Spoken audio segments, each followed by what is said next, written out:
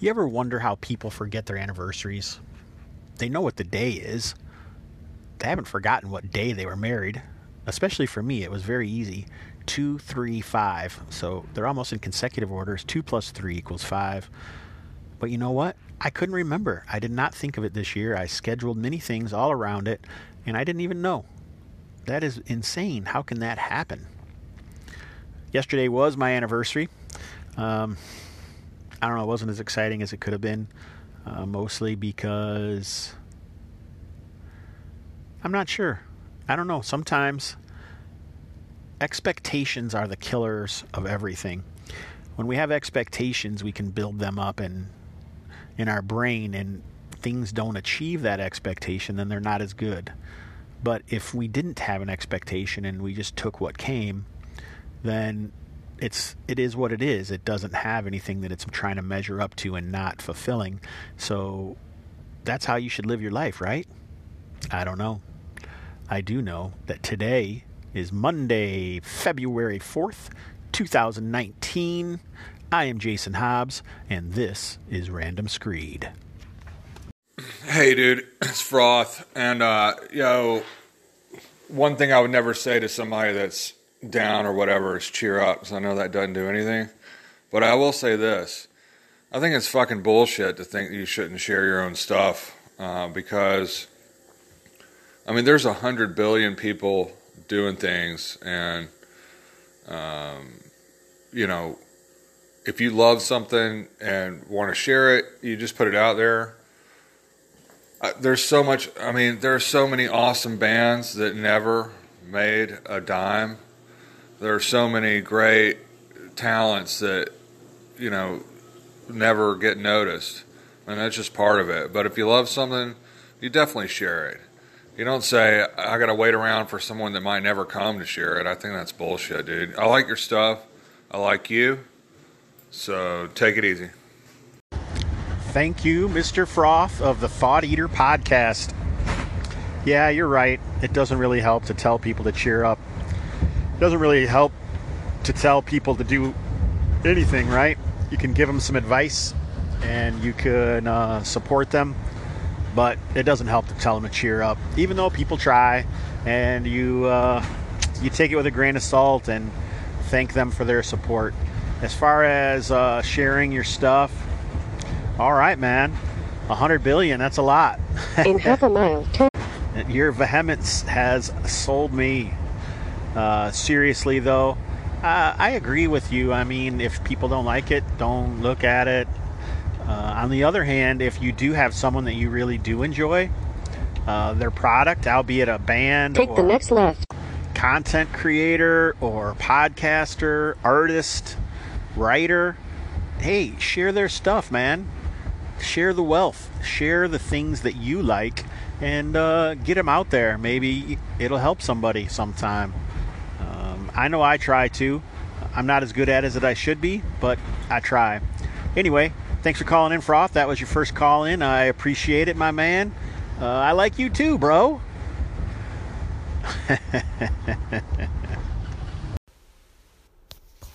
Jason Hobbs. Don here. Yeah, man, don't give up. Don't stop producing.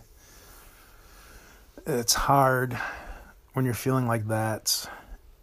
We should get together and talk about how many times I stopped working on the lesser key because I thought it was pointless. Why do you think it took me 3 years to finish it? Keep going, man. Later. Also, thanks for all the support and helping me spread the word. We've been talking about this thing for years now. And you've always been positive and asked great questions. So thank you. I mean, you already have a thank you in the book. What more do you want? Later. And there he is, the man himself, Don motherfucking Stroud. Owner, creator of Psychota Press, and recent flaming hot Kickstarter, Lesser key to the celestial. I don't know. That's a long name, man. Honestly, we have been talking about that thing for a long time. On and off for years. I would say more than 3 years, but I'm really bad at keeping track of time. But thank you for the kind words and the thank yous and calling in, man. This is your first call-in, so now you'll be on Random Screed as well as your multiple appearances on Hobbs and Friends. Congratulations, man. I know it's a big honor. No, but that's good advice. Just keep on going. You do it for the love of the project, not for the things that you'll get out of that love, right? If you do get a little something, good. If you don't, that's okay too. You shared it. You can't control what other people do with your love child when you let it out into the world. It kind of takes on a life of its own, and it's theirs. They're paying their money for it. They own it. They can do whatever they want with it, whether it languishes on their shelf or their hard drive or whatever. Doesn't matter. Just knowing that you finished a product and 100 people backed it on Kickstarter or whatever. That's awesome. Congratulations, Dono. You deserve it. You're an awesome dude. So thanks again for calling in. Hey Hobbs, Shay here, mate. Hey, I just want to inject the truth into some of what you've been saying. Like you always say, depression lies. And the fact of, publishing stuff in the RPG realm, it's pretty much fruitless for the vast majority, mate. Even most of the content creators for 5th edition who are producing content for Adventure League and publishing it on the Dungeon Masters Guild. So they're getting the most hits, the most popular role-playing game that they're making supplements and adventures for, and they can barely sell it a couple hundred, less than 250 sales. And now you're talking about publishing for an older version, and then even with that, a hex crawl or a zine and stuff like that, your potential audience is tiny. So don't beat yourself up for your for not doing phenomenally financially well. Good on you, mate. Hey Hobbs, Shay here, and I just want to follow up by saying, if you're going to do any of these things, make a podcast, make a Random Screed, make a zine, make a game, do it only for your own joy, because if you're not doing it for that, you're probably not going to get paid to do it anyway. So at least enjoy it if you're going to do it, and do it for yourself and do it for your friends, and enjoy yourself and stop beating yourself up, mate. I really love what you're putting out in different formats, and so keep doing it, mate. See ya. There's Shay Cormack dropping some emphatic advice before he was stuck in a wind tunnel and sucked away to the elemental plane of air. Just kidding. Shay, thank you for calling in and giving out that advice.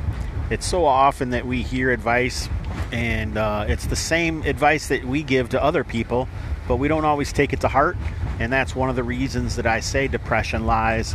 We get into a spot and it just makes up crazy shit. Eric Bloat just put a post out recently on Facebook talking about depression, how when you're really depressed and the people that you love say that they support you and love you and they say all the right things, but in your brain all you're hearing is they're just doing it so you stop being such a pain in the ass, or they're just saying that, or they say that to everybody, or it's just a bunch of dumbass shit that your brain does to you when you have issues. So anyway, man, thanks for re-emphasizing stuff that I already know, but maybe I wouldn't say forgot, but buried because it didn't fit, the feelings that I was having. So yeah, I don't know. It's like the body and the brain are these crazy, impressive, wonderful machines, but maybe because of the way the body feels, the brain supports wherever you are.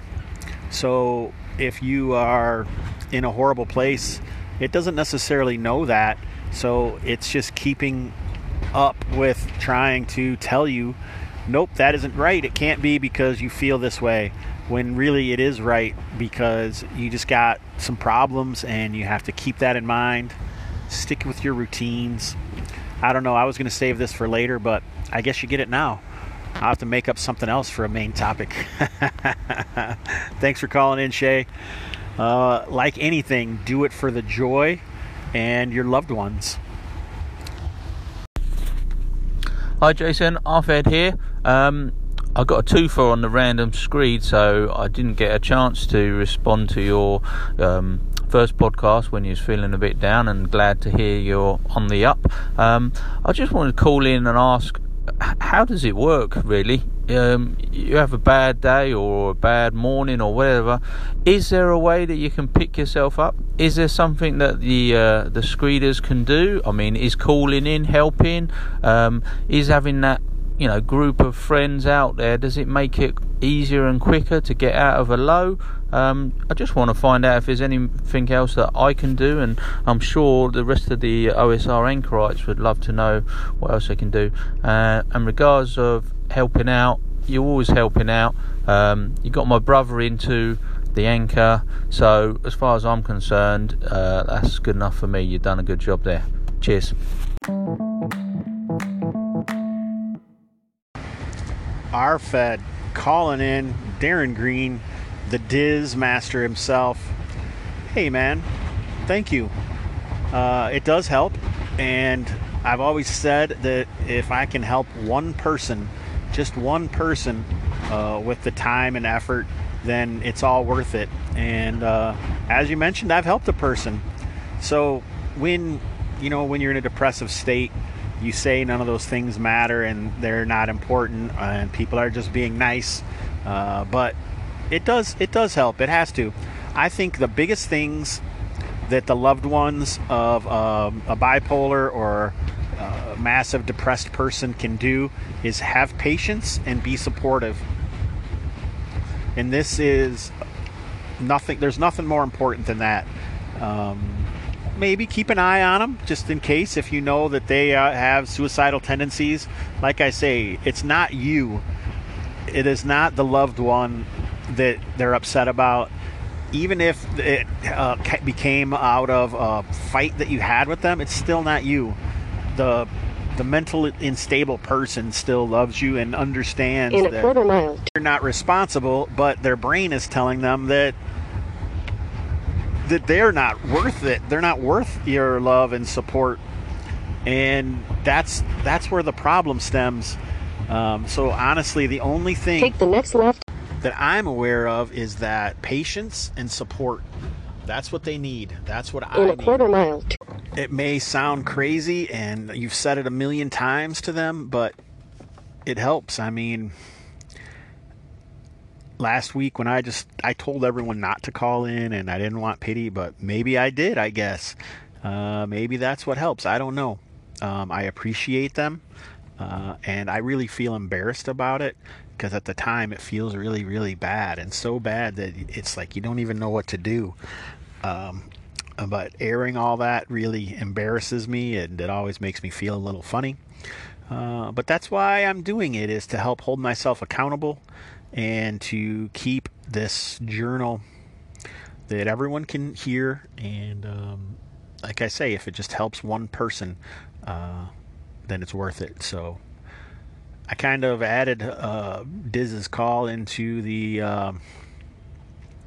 vinyl couch. But like I say, emphasis on patience and support. And now for the other person, the person who is, being influenced by their depression, you need to have patience too. And you need to keep to your routines and know that just because you are in a depressive state doesn't mean that anything has changed other than your perspective. It sounds crazy, but that is my experience. I am not a doctor.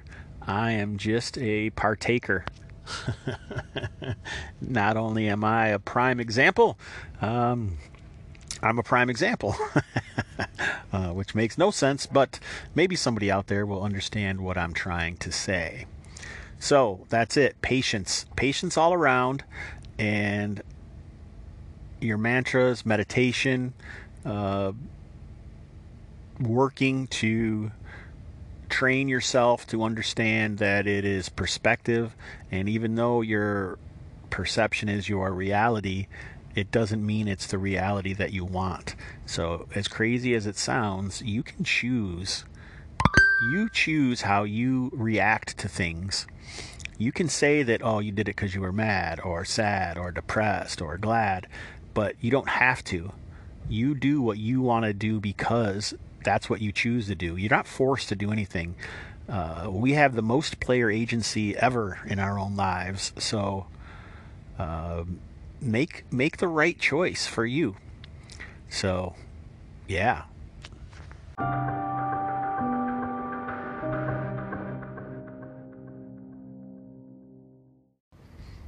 I don't know. I've talked in the past about being a great player.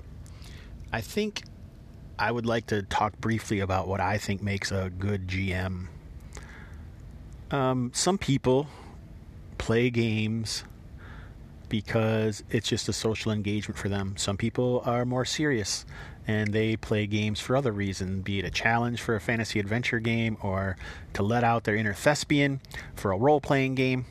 So it's really kind of up to the GM to pay attention to their players, because there's no game without players. There's no game without a GM.